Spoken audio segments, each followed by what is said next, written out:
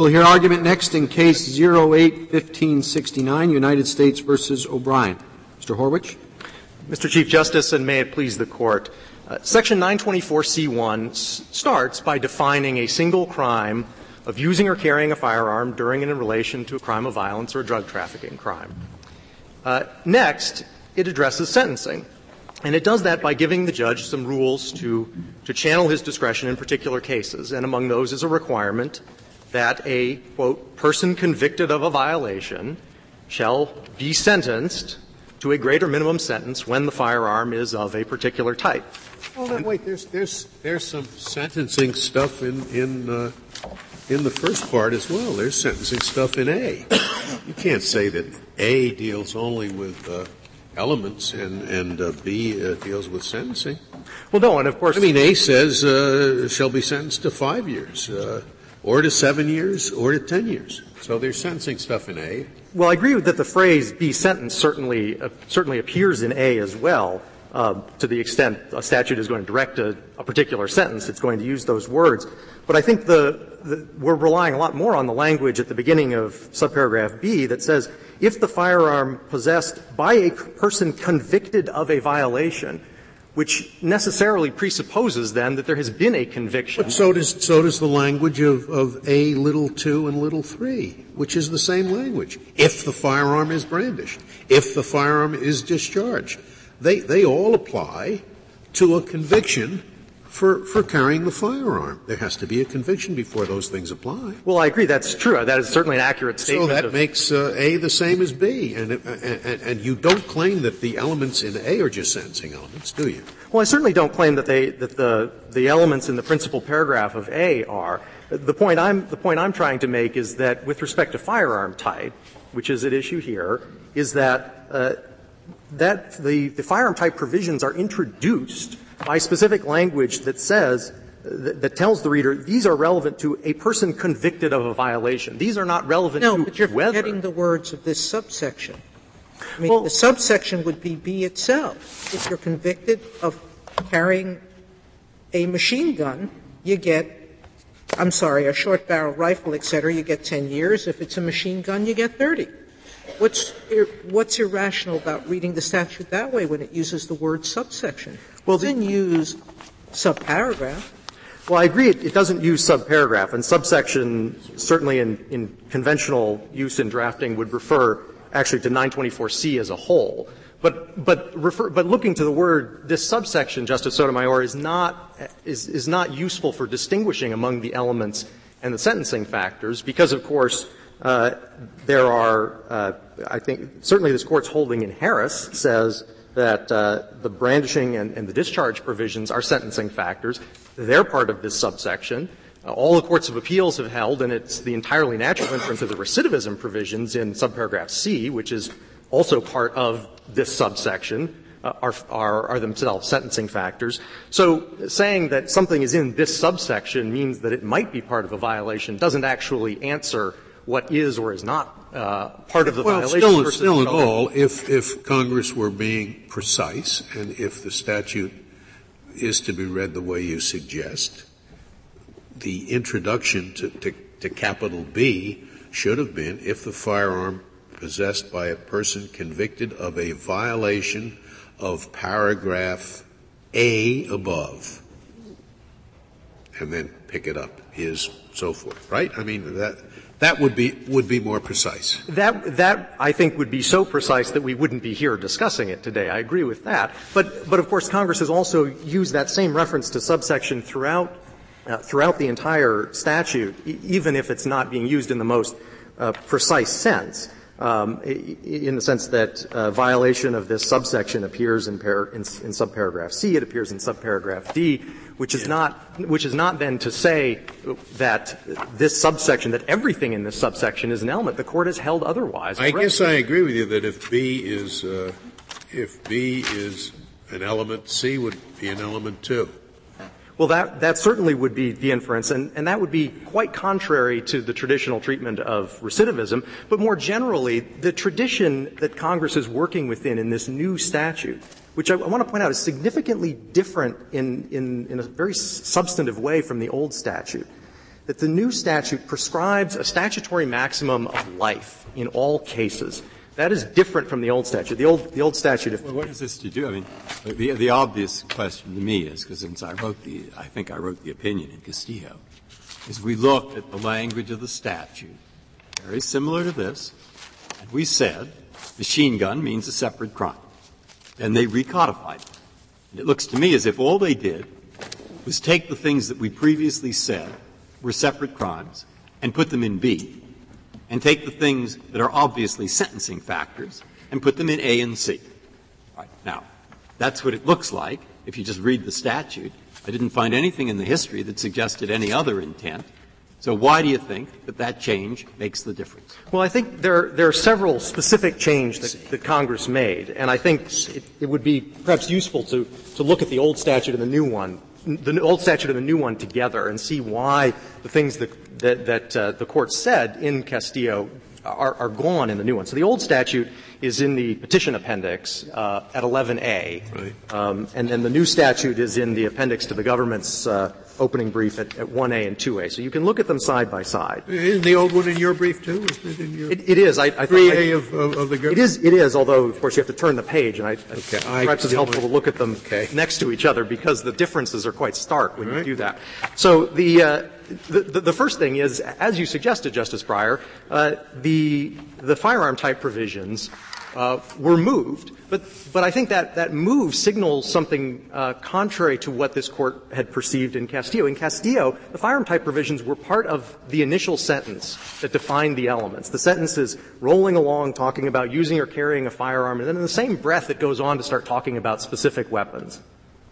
And that is what, in my reading of Castillo, drove the Court's impression that the machine gun provision there should be an element.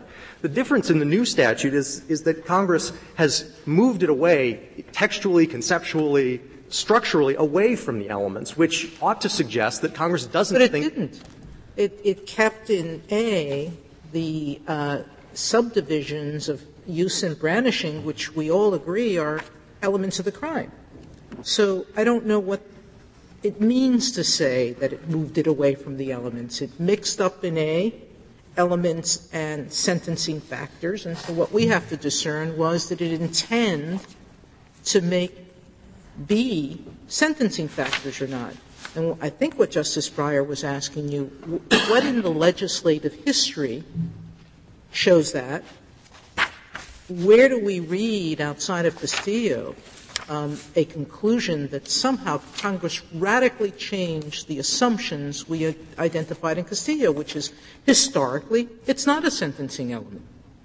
So a few answers there. First of all, in the new structure of the statute, on the government's view, the elements finish in the principal paragraph, and then we're into sentencing factors. So brandishing and discharge were held in Harris and acknowledged in Dean to be sentencing factors. So we're sort of at that point on to sentencing factors. So I take from what this Court said in Harris about the separation of brandishing and discharge from the elements in the principal paragraph to indicate that they're sentencing factors would apply even more strongly to subparagraph C, which is even farther away. There's a period, a structural break, a new sentence. The thought in the principal paragraph is certainly complete. We've already been through some other sentencing factors, and now well, except that with C, you could say that traditionally recidivism has been a sentencing factor. And you cannot say with respect to B that whether it's a short-barreled rifle or a machine gun has traditionally been a sentencing factor. To the contrary, it was an element. Well, I disagree with that, Justice Scalia, because the tradition, as I understand it, is relevant because it might indicate what Congress was thinking or what suppositions it had in mind when it passed a statute. And there was a very different tradition at the time of the 1986 enactment of the old statute and the 1998 enactment of the new one, which is the big difference is that the sentencing guidelines came into effect in between those two times. And the sentencing guidelines 2K2.1, the principal determinant of base offense level in the sentencing guidelines for firearm-centric offenses in the federal criminal law was firearm type. So it was unmistakably it was unmistakable at the time in 1998 when Congress enacted these these firearm type provisions, that the sentencing guidelines were already making firearm type a sentencing consideration for the judge. Let's talk about the guidelines. Without the application of B, the guidelines would provide for a much shorter sentence, wouldn't they? Well, the guidelines as before and as now for this offense, the guidelines level is the minimum. The guidelines, do you think that if under the guidelines the sentence was 30 years because of a machine gun, you think that would be upheld? I'm sorry, and if I understand you. Think it would be upheld as a reasonable sentence under our Booker fan theory of how the guidelines are to be applied? Well, certainly courts have, since Booker, imposed even up to a life sentence for offenses that did not otherwise trigger the elevated minimums. There's at least one case in the few years since Booker that that imposed a life sentence for an offense that would have been subject only to the base 5-year maximum. There are several that impose a life sentence. Where is the life sentence maximum, by the way? You say this is a minimum. It's just a mandatory minimum because the maximum is specified to be life. Where is that specified? The maximum is not textually in the statute, but all courts that have looked at this have understood that. Certainly it seems to be the supposition of this Court's statutory holding in Harris that the nature of the structure of the sentencing provision here is that there's a life maximum and then the firearm. Where do you get the life maximum? I read through and it mentions nothing about life. Well, it is certainly the case if we simply take A1. And if it mentions nothing about life, then these are not mandatory minimums. To the contrary, they're new maximums. I absolutely disagree. If it says at least, that can only mean that there can be a sentence higher than that. Is the life part of what the substantive crime was? Is it the attempted robbery or whatever it was? Is that because this is you're saying this is an add-on to an underlying offense? Well, I wouldn't describe it as an add-on. It is a separate federal crime. In the sense that it is bad enough and dangerous enough to commit a drug trafficking offense or engage in a crime. Then you wouldn't be relying on what might be a life sentence for the underlying crime. I'm sorry. I may have misspoken. In response to Justice Scalia's question, my answer was directed to imposing a life sentence on the 924C conviction. Separate from whatever sentence may have been imposed on the. But where do you get the maximum? You say, these are just minimums. Well, they're minimums because they say not less than 5 years. But where is the maximum? Because there is no stated maximum, the assumption then must be that a sentence higher than 5 years is appropriate. Is there a Sixth Amendment problem with reading a statute this way? With reading a statute to provide for an unlimited maximum when Congress hasn't specified it, and now you're going to have the judge find the minimum and the maximum? Well, I disagree that the judge is finding the maximum. The implied maximum term here is life. I don't find that implied at all. I don't see why it's implied. Well, the trouble, Justice Scalia, is then that I don't otherwise know what the maximum would That's be. Right. The maximum. And that's her question. Isn't there a Sixth Amendment problem with not knowing what you're exposed to? And then doesn't the minimum in that case sort of become de facto the maximum? I think what you're exposed to, as I read the statute, C1A does not impose a new sentence at all. It just says there will be added to whatever the sentence is for the crime of violence or the drug trafficking crime, they will be added to that sentence. Then it says you'll add 7 years, you'll add 25 years, you'll add 30 years. Those are not mandatory minimums. Those are add-ons to the sentence provided by the substantive crime to which C1A refers.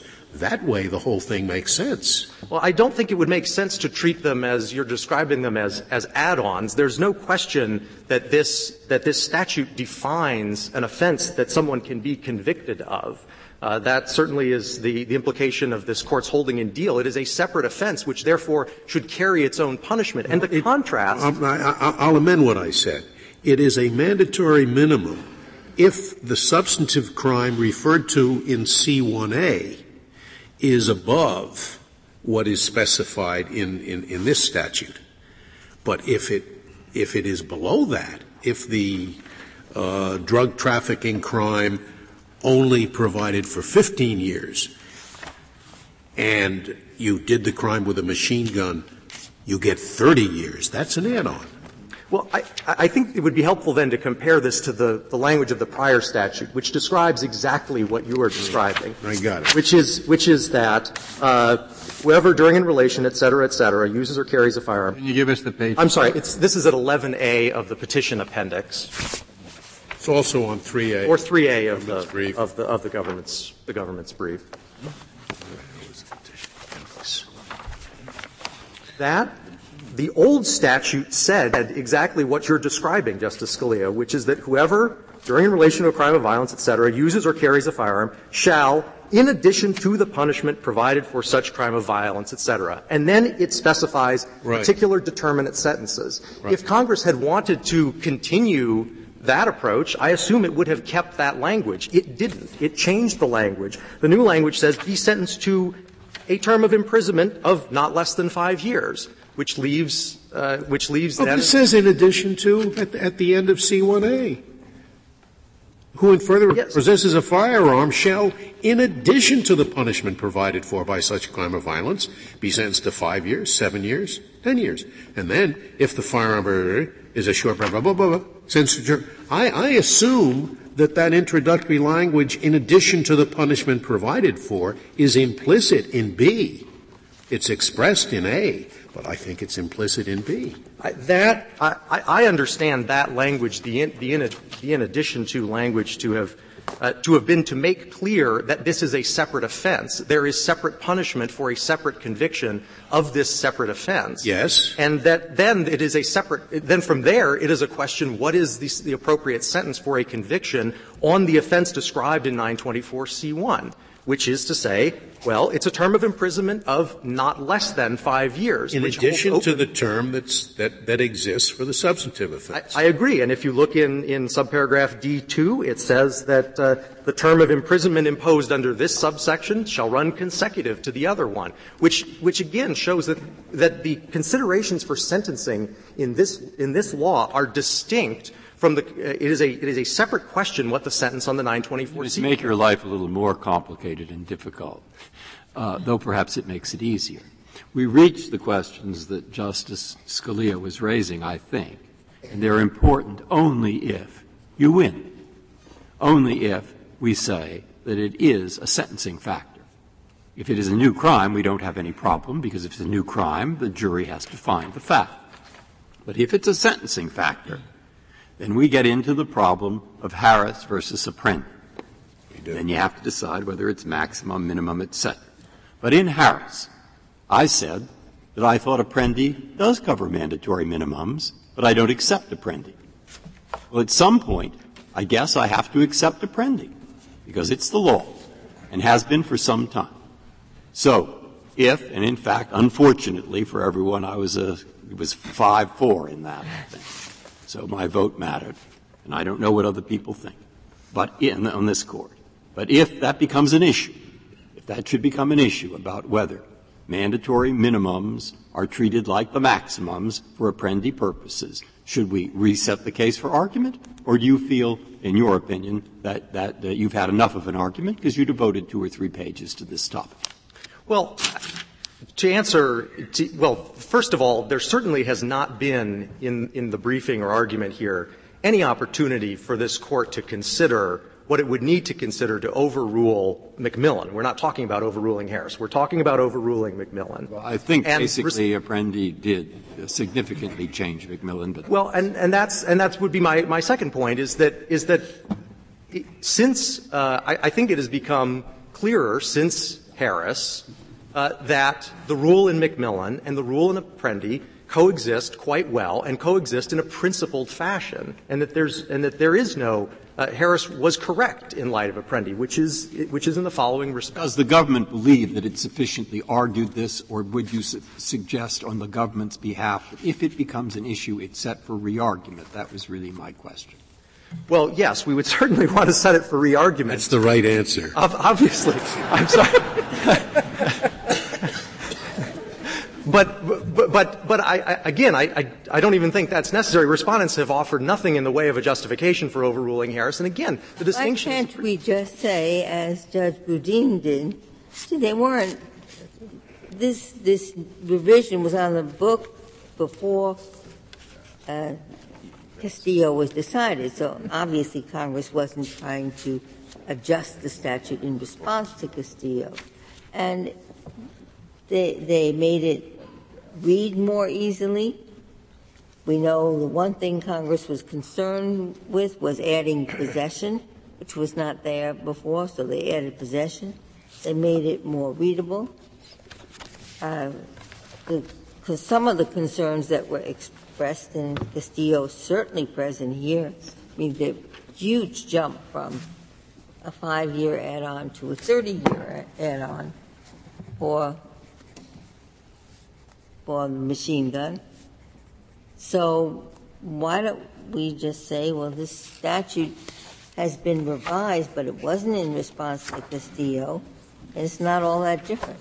Well, I disagree that it's not all that different, and for the following three reasons. First of all, setting aside my disagreement with Justice Scalia, if you accept that the statutory maximum is life, as I believe every court to have confronted this understands it to be, then this statute belongs to an entirely different tradition than the tradition that Castillo belonged to, which is to say that this statute, the role of firearm type in this statute is to channel the sentencing judge's discretion by ruling out certain low sentences when certain facts are present, such as the presence of a machine gun. That is something that when Congress wants to channel — Is it a minimum always a maximum? No, I disagree. To the person who would otherwise, in the judge's discretion, qualify for a lower sentence, doesn't it become that person's maximum once you have indiscretion? I disagree with that because the principle, the background, the basic principle behind Apprendi and our criminal law is that what you can rely on is what Congress has said in the statute or as Booker holds. What you can rely on in an indeterminate sentencing regime without a minimum is that you've got a statutory maximum, whatever it may be, but a judge's discretion to start from zero. If that judge was inclined to give you 0, isn't the minimum then your statutory maximum? Because that's what the judge has to give you.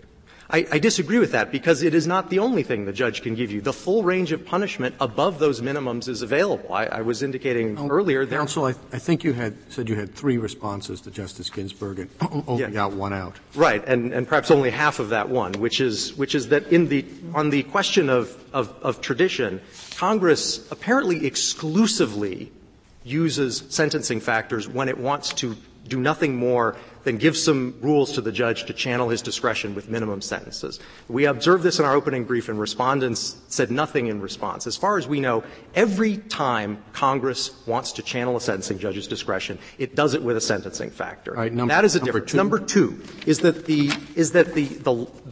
linguistic change here, the textual change, the fact that subparagraph B says a person convicted of a violation of this subsection. That presupposes there has been a conviction, that the jury has been charged with whatever the elements of the offense are, and that now what's going to be stated in clauses B1 and B2 are things that are relevant at sentencing.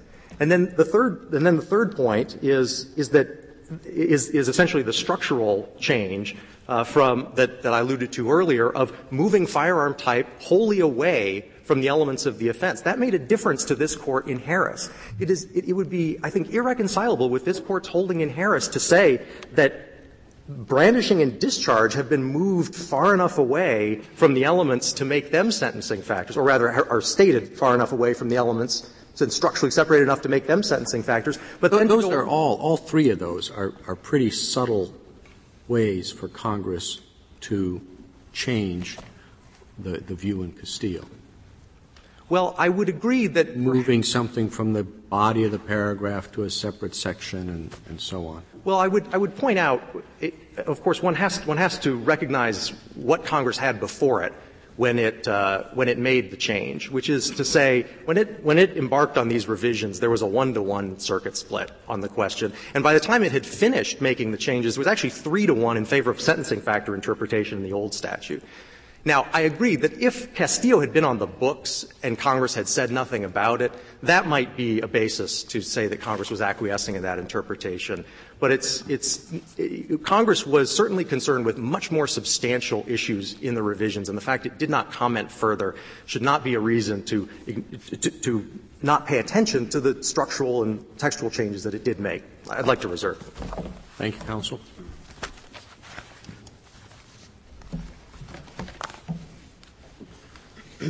We have tall lawyers today. What is this, tall lawyer day? Mr. Fisher. Mr. Chief Justice, and may it please the Court. I think it's important at the outset to set the context for this case. The government cannot point to a single defendant under this provision for the conduct at issue who has ever received more than 10 years in prison, absent the use of a machine gun. We cited a long string of cases in the O'Brien brief, and the government's response in its reply brief was silent. So therefore, the government is here today claiming that it's entitled, based on the fact of a machine gun, to get 20 years more than any defendant that perpetrated this conduct has ever gotten, and indeed 18 more years than the government itself asked the district judge in this case for once the machine gun provision was off the table, under the guise that this is nothing more than a sentencing factor. We think that this Court's statutory interpretation jurisprudence, as well, if necessary, this Court's constitutional jurisprudence foreclose such a result. Let me start with statutory interpretation. On the government's theory in 1998, Congress stepped in and took a statute that made machine gun use an element and transformed it into a sentencing factor. In other words, Congress, without a peep, a mutter, or anything, and in course of doing something entirely different, which was reacting to this Court's Bailey decision, stepped in and took a fact that formerly had to be proved to a jury beyond a reasonable doubt to trigger a 30-year sentence, and left that same sentence in place, but now allowed it to be proved to a judge by a preponderance based on a pre-sentence report, and indeed, according to the government, also stripped away the mens rea requirement that attached to the statute when it was an element. How about the short, what is it, the one that gets 10 years, short-barreled rifle? Those two are together in the statute. And you said that it would be startling because of the difference between 10 years and now 30 years.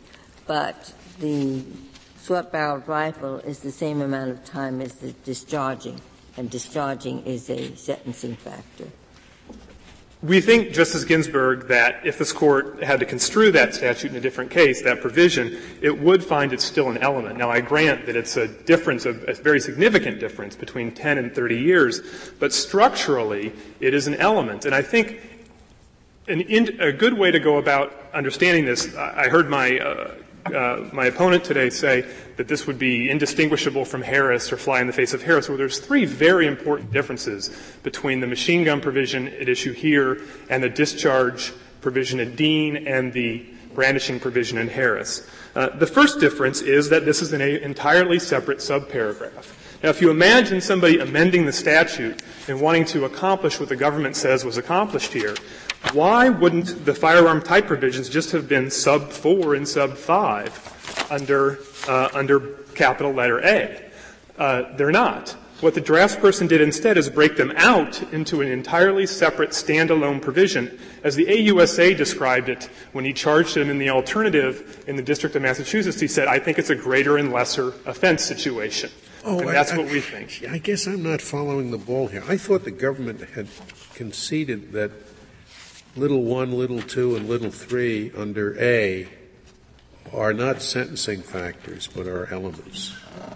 I don't understand that to be what the government has said. I believe the government's argument is that the big paragraph of capital letter A sets forth the elements, then sub 1, 2, and 3 are merely sentencing factors. Yeah, they had to, because that's what Harris said, brandished is a sentencing That's right. factor. That's right, Justice Ginsburg. Well, that's even worse then. Yeah, I agree with you. Okay. So what sub B does, as I said, is it creates a greater offense.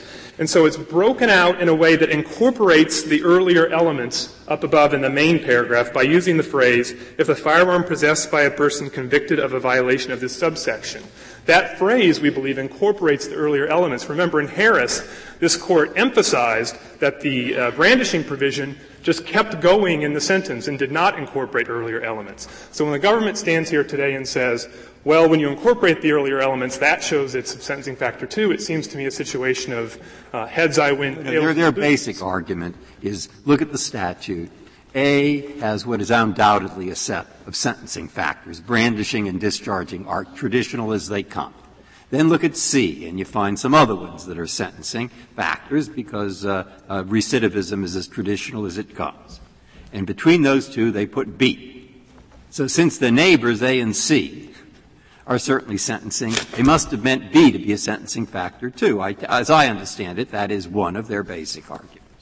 Right. Let me give two responses to that. First of all, if you look again at the appendix of the government's main brief, which is 1A and 2A, the guts of the statute is the use or carry language or possesses a firearm language in the main paragraph. And then from the possess language down through sub 3, what you have is the Bailey fix right there. So then what happens? And you believe there is a background of life sentence?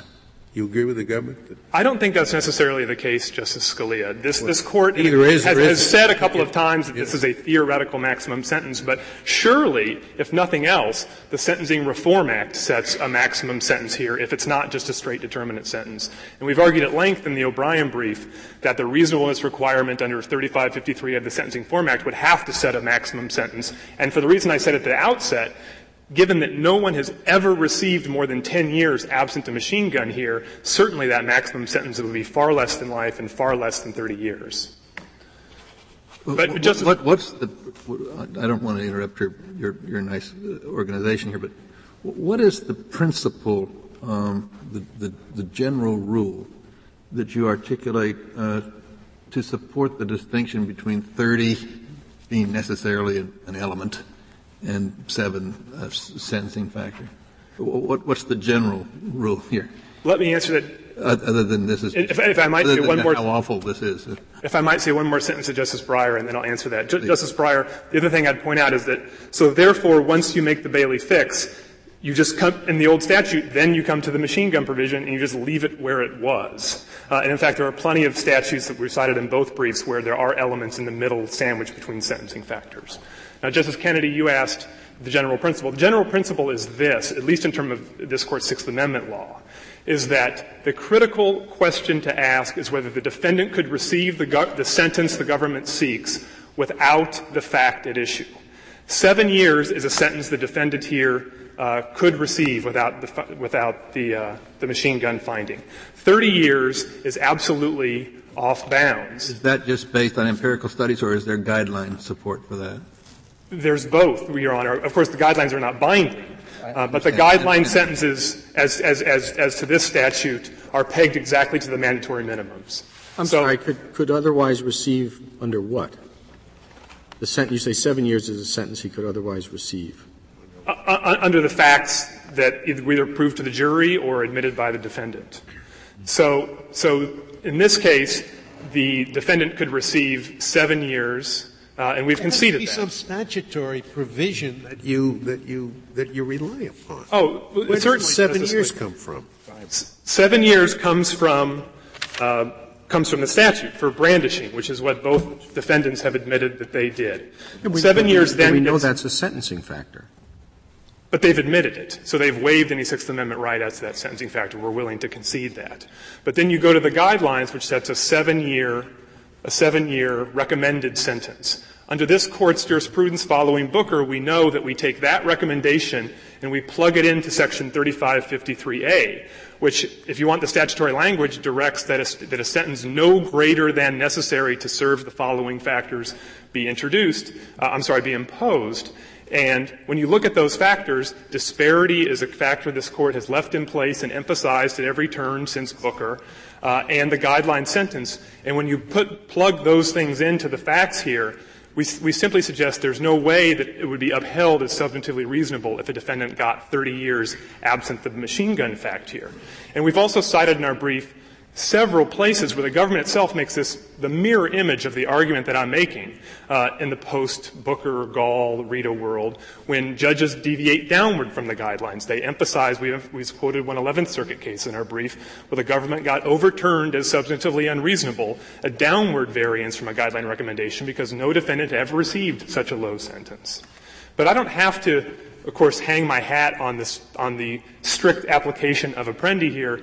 We think there's also an even deeper problem that predates this Court's Apprendi jurisprudence, which was flagged by this Court as early as McMillan, where this Court said that if what Congress does is step in and manipulate the elements of a crime in order to relieve the government of its obligation to prove ordinary and traditional elements, then we have a pure due process problem, irrespective of any Sixth Amendment problem. Now, this Court's never found such a problem, but I would emphasize that the cases— How do we find it with this statute if there's a 10-year minimum, maximum under A subdivision 3 if the firearm is discharged and it's 10 years, and if it's a short-barreled rifle under B, it's also an equal amount of 10 years. I think that's what Justice Ginsburg was pointing to. So the question I have for you is, how do we find substantive unreasonableness?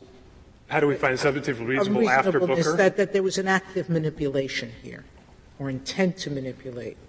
Oh, well, if you're asking me the question, I want to be sure I understand the question.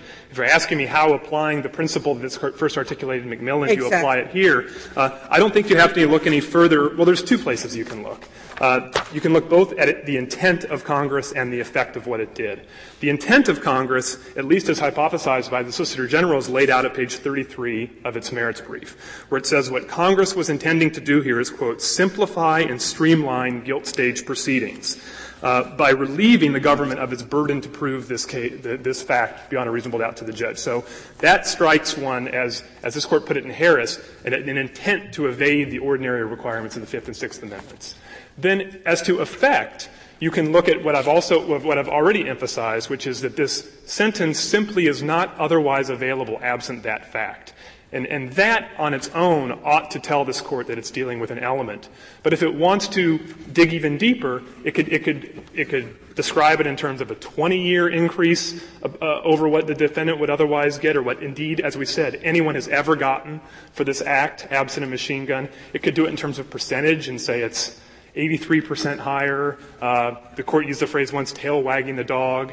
I don't think it matters exactly what exact avenue this Court would pick. Again, if it were doing a constitutional analysis, I'm speaking right now constitutionally instead of statutorily, it would all end up at the same place. But I want to make sure that I understood your question also with respect to Justice Ginsburg, because when I was talking about, 10 years under capital A sub 3, of course, is a sentencing factor, as this Court held in Dean, whereas under capital B sub 1, the same length of a sentence might be an element. That was a statutory answer, and I think as a matter of statutory construction, which is, of course, the first thing you're going to address in this case and what we think we can win on without even reaching the constitutional questions. And the differences would be, apart from the same sentence, you have the structural difference that I've emphasized, you have the tradition, and let me say a word about tradition, if I might. The government emphasizes the guidelines and other kinds of statutes. When this Court applies the tradition canon that it established in Almendarez-Torres and Castillo, I don't know why you have to look any further than Castillo itself to answer the tradition question. In Jones, as this Court put it, the reason we look to tradition is because if it's a close case, we're going to not assume that Congress intended a radical departure from past practice. Well, the past practice here is absolutely unequivocal. This Court held in Castillo 9-0 that Congress intended this to be an element. Well, the Court's opinion in Castillo quite carefully noted that it wasn't addressing this statute. I think it's a little bit of a bait and switch to say that, well, Castillo decides this case. I don't contend that Castillo absolutely decides the case. My contention that I was trying to make is that when this Court looks to tradition for purposes of construing the new amendments, that Castillo gives the answer on at least on tradition, at least as applying that particular question, because Congress, we know, intended it to be an element at least until 1998. But I think that even if you were to step back from the Castillo analysis itself and the Castillo factors themselves, you would also, I think, do well to give, again, not dispositive, but careful treatment to Castillo, because Congress steps in, of course, and amends statutes all the time. They step in and they amend one portion of a statute, and while they're at it, we know from the manuals that we've cited and from the examples in the back of the O'Brien brief that Congress often, while they're amending one part, they reorganize or reword other parts of the statute. And this Court, across its statutory interpretation jurisprudence within criminal law and outside, has always said that once we say the law means something, we're not going to assume that Congress changed the law unless we get some sort of clear indication from Congress that it intended to change the law. Now here, as I think has been emphasized, but I'll just reiterate, there's not a peep of anything in the legislative history or anything to suggest that Congress was intending to change the law here. And in fact, it's not even a mere silence case. We know quite clearly and affirmatively that Congress was intending to do something entirely different, which was respond to this Court's Bailey decision. But even in the language, and the only thing I think the Solicitor General even has for it in this case is the language and structure, which are some different words and different placement that it can at least build an argument off of, because the other 4 of the 5 Castillo factors are entirely unchanged. But even the language we submit is a far cry from the kind of change this Court ought to require before it does a 180-degree switch as to what it had said the prior law meant. Just for purposes of stability in the law, if nothing else, I think it behooves this Court to take its prior decisions seriously and to engage in a dialogue with Congress that encourages Congress to be clear when it wants to change what the prior law is. The prior statute, which was 18 U.S.C. 924C1, right, that did deal with short-barreled rifle, short-barreled shotgun, machine gun, and so forth. But that provision didn't say anything about brandishing or discharge. How were they treated under the prior law? They, as you say, they were not in the statute itself. My understanding is that judges as an ad hoc basis would have treated those as sentencing factors. And what Congress did when it came in to respond to this Court's Bailey decision, I think it codified all of the different manners of using the gun in the context of one of these crimes. So it not just dealt with, yes, possessing ought to be covered, but it talked about other manners, brandishing and discharging. In Castillo, this Court emphasized again the big difference between manner of using a gun and the type of firearm which lies at the core of this offense. If I would leave the Court with nothing else, let me emphasize again to the Court the difference between this statute, which I think the government wants you to think is no different in intent, effect, or operation than the two that this Court prior dealt with in Harris as a matter of both statutory construction and constitutional law, and in McMillan as a matter of constitutional law. What this Court emphasized in both of those cases was that there was a pre-existing law on the books that criminalized certain activity, and then a legislature later stepped in and set a mandatory minimum for a particular fact that could accompany the crime at issue. And it did so in a very minor way. For example, in Pennsylvania, the crimes covered by the firearm mandatory minimum in that case gave 10, 20-year sentences routinely, and all the Pennsylvania legislature did is step in and say, if he uses a gun, we want at least 5 years. And in Harris, as I've just emphasized, I think, in discussing with Justice Scalia, the Court dealt with a bump of just 2 years. Again, what judges were already customarily doing, I think, under the statute. Here, this is entirely and dramatically different. Here, the fact allows a sentence, indeed requires a sentence, that is 20 years longer than anyone has ever gotten for this conduct at issue. That is a difference, not just not a minor difference. It is a categorically different difference that we think is enough, combined with other principles of statutory and constitutional interpretation, to resolve this case on the statute alone. But if you need to look at the Constitution, we think that the Sixth Amendment, either as the bright-line rule articulated in Apprendi dictates that any fact that allows a greater sentence than the defendant could otherwise receive is subject to the Sixth Amendment, or the sort of plain, pure due process, tail that wags the dog analysis that this Court emphasized in McMillan. Either of those would be enough and indeed require a finding of unconstitutionality here, and a finding this Court can avoid. And if nothing else, Justice Breyer, I would say that we think that this case can be resolved on statutory grounds. We think there are narrower constitutional arguments that would either require reading it narrowly or striking it down if you had to on even narrower grounds. But if nothing else, then we would ask this Court to revisit Harris if necessary. We don't think it's necessary to resolve the case for us here, but we think that would be appropriate if it needed to get there. It's a collateral point. Does the government have to show, or does the judge have to find that the machine gun is operable? I assume so, but I don't know the specific answer of that, Justice Kennedy.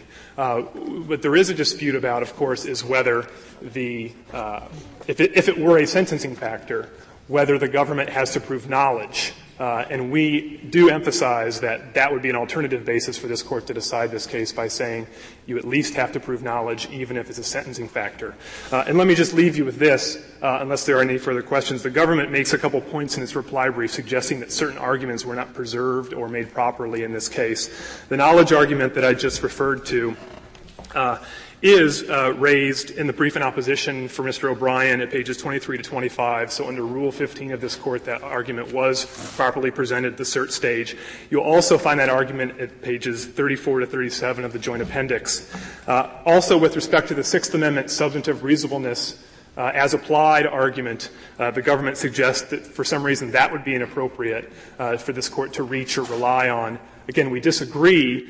First of all, we can't understand why it would be inappropriate to reach or rely on that constitutional argument, whereas it is apparently appropriate for this Court to address the McMillan argument or the overrule Harris argument. They're all three constitutional arguments that are present in this case. And again, if there are any doubt, they were raised below pages 38 and 39 of Mr. Burgess's First Circuit brief, pages 32 to 35 of Mr. O'Brien's First Circuit brief, and in the brief in opposition, which the government in its reply brief at the cert stage responded to without claiming any error or any waiver problems. So we think absolutely all the arguments that are made in the red briefs are clearly before you.